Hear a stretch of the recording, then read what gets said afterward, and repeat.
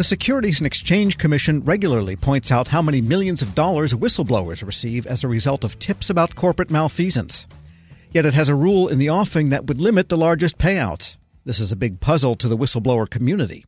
For more, we turn to the executive director of the National Whistleblower Center, John Kostiak. John, good to have you back. Hey, good morning, Tom. Tell us about this rule. First of all, what do we know about it? Well, the rule was proposed 2 years ago, and it has a number of provisions in it, but we've been focusing on just a handful of them, which we think are a serious threat to what otherwise is a beautiful whistleblower program. And we're, like you, a little bit mystified about the intent behind these proposals because they would do serious damage to what has been a great success. Well, would it simply put a dollar cap on payouts? Because right now, these are called qui tam settlements, are a percentage of whatever it is the government recovers. So it's not even as if appropriations are being spent. It's just a portion of the reward or the fine and penalty is diverted to the whistleblower. Yeah, and that's right. That's one of the two main provisions we've been focused on, the cap on rewards. Congress puts a statutory percentage in the legislation. And the idea behind having a clear percentage is whistleblowers have a roadmap. There's some predictability. So if you're a high-level executive, well compensated, accustomed to that high level of compensation, and considering about exposing wrongdoing, and you see that the SEC is now getting hostile to large awards, you may reconsider submitting information. This almost is like the SEC sending a message, we're not interested in the biggest cases, which is strange because we have celebrated many successes with them for large-scale corporate fraud being exposed by whistleblowers. And we don't want that to end. So we've been fighting this one hard.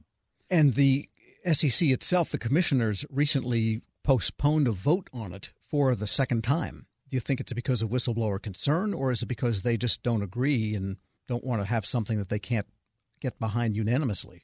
Well, as you know, they don't share their reasonings for the postponement of their meetings. This is the second time they've done it without explanation.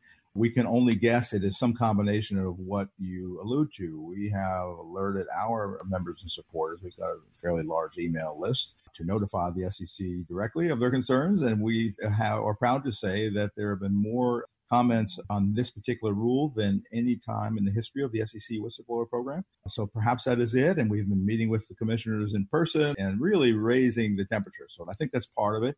I do think the chairman probably would like to come out with a decision that is a unanimous one. And this one is controversial. So, our ultimate hope is that whatever changes they made to the whistleblower program are around the margins, and they should not mess with the sort of the key successful planks of that program.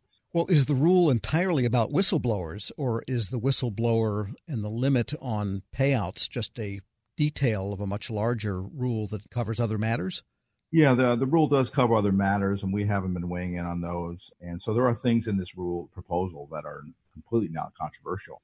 The other one we do want to call attention to, at least as big a threat as this cap on rewards, is the idea that this SEC is putting out now that if you don't fill out their prescribed form, known as the TCR, at the very beginning of your disclosure process, you are disqualified from being treated as a whistleblower and receiving a reward.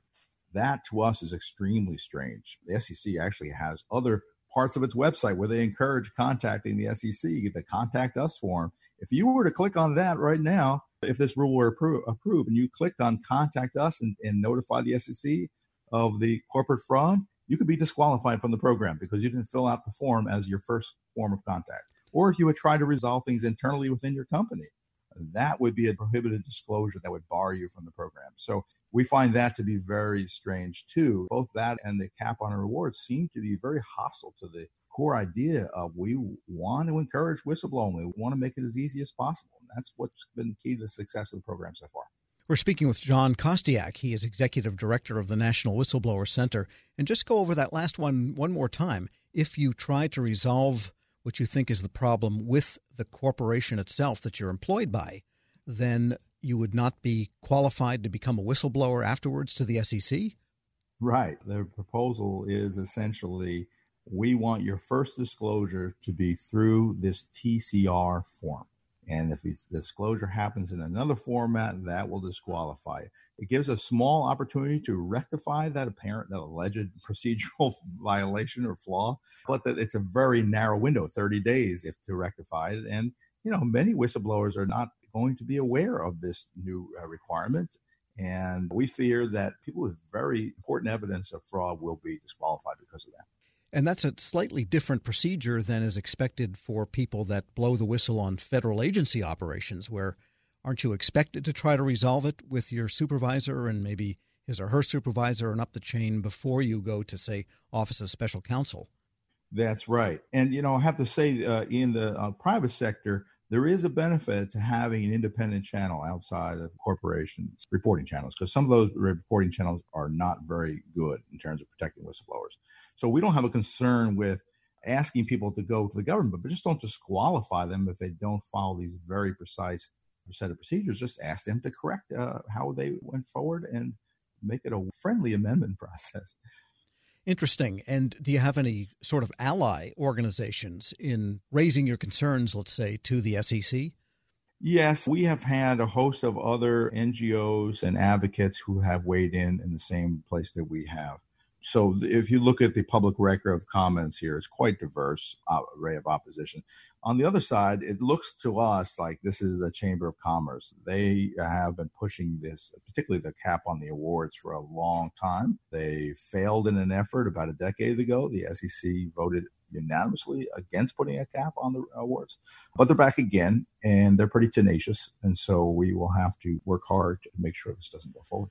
Because if there is a percentage that Congress established, a range of percentages, I guess, that a whistleblower can receive, to limit that so that it's below that percentage, that would seem to be contrary to the statute. Yeah. Now, SEC is not saying they would go below the lowest end of the statutory percentage.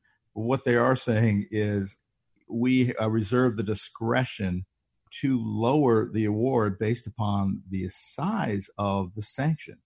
And to us, linking the award, essentially penalizing you for bringing forward the larger cases, is quite odd. It should be almost the opposite. Bring us the largest cases, and we promise we will truly reward you. And there have been some multi-million-dollar awards to whistleblowers in recent years. I think there was one just recently that was a couple of $1 million.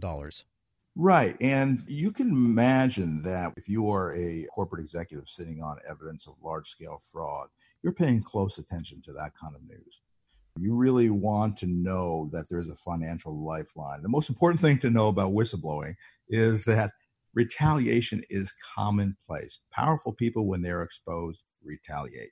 And so if you're a corporate executive considering whether to go to legal authorities about violations of the law, you are rightly concerned that that could jeopardize your entire career. And so we have fought hard for financial lifelines for people who are willing to take that risk. John Kostiak is Executive Director of the National Whistleblower Center. Thank you for that update. Thank you for having me. We'll post this interview at federalnewsnetwork.com/Federal Drive. Hear the Federal Drive on demand. Subscribe at Apple Podcasts or Podcast One. All I want for Christmas is a DWI. Yeah, said no one ever. Impaired driving kills the holiday spirit. Drive sober. Drive smart. Extra enforcement now on Minnesota roads. A message from the Minnesota Department of Public Safety. This episode is brought to you by Zelle. Whenever you're sending money through an app or online, it's important to do it safely. Here are a few helpful tips. First, always make sure you know and trust the person you are sending money to. Second, confirm you have entered their contact details correctly. And finally, if you don't trust the person or your recipient is rushing you to send money right away, think twice before sending money through an app or online.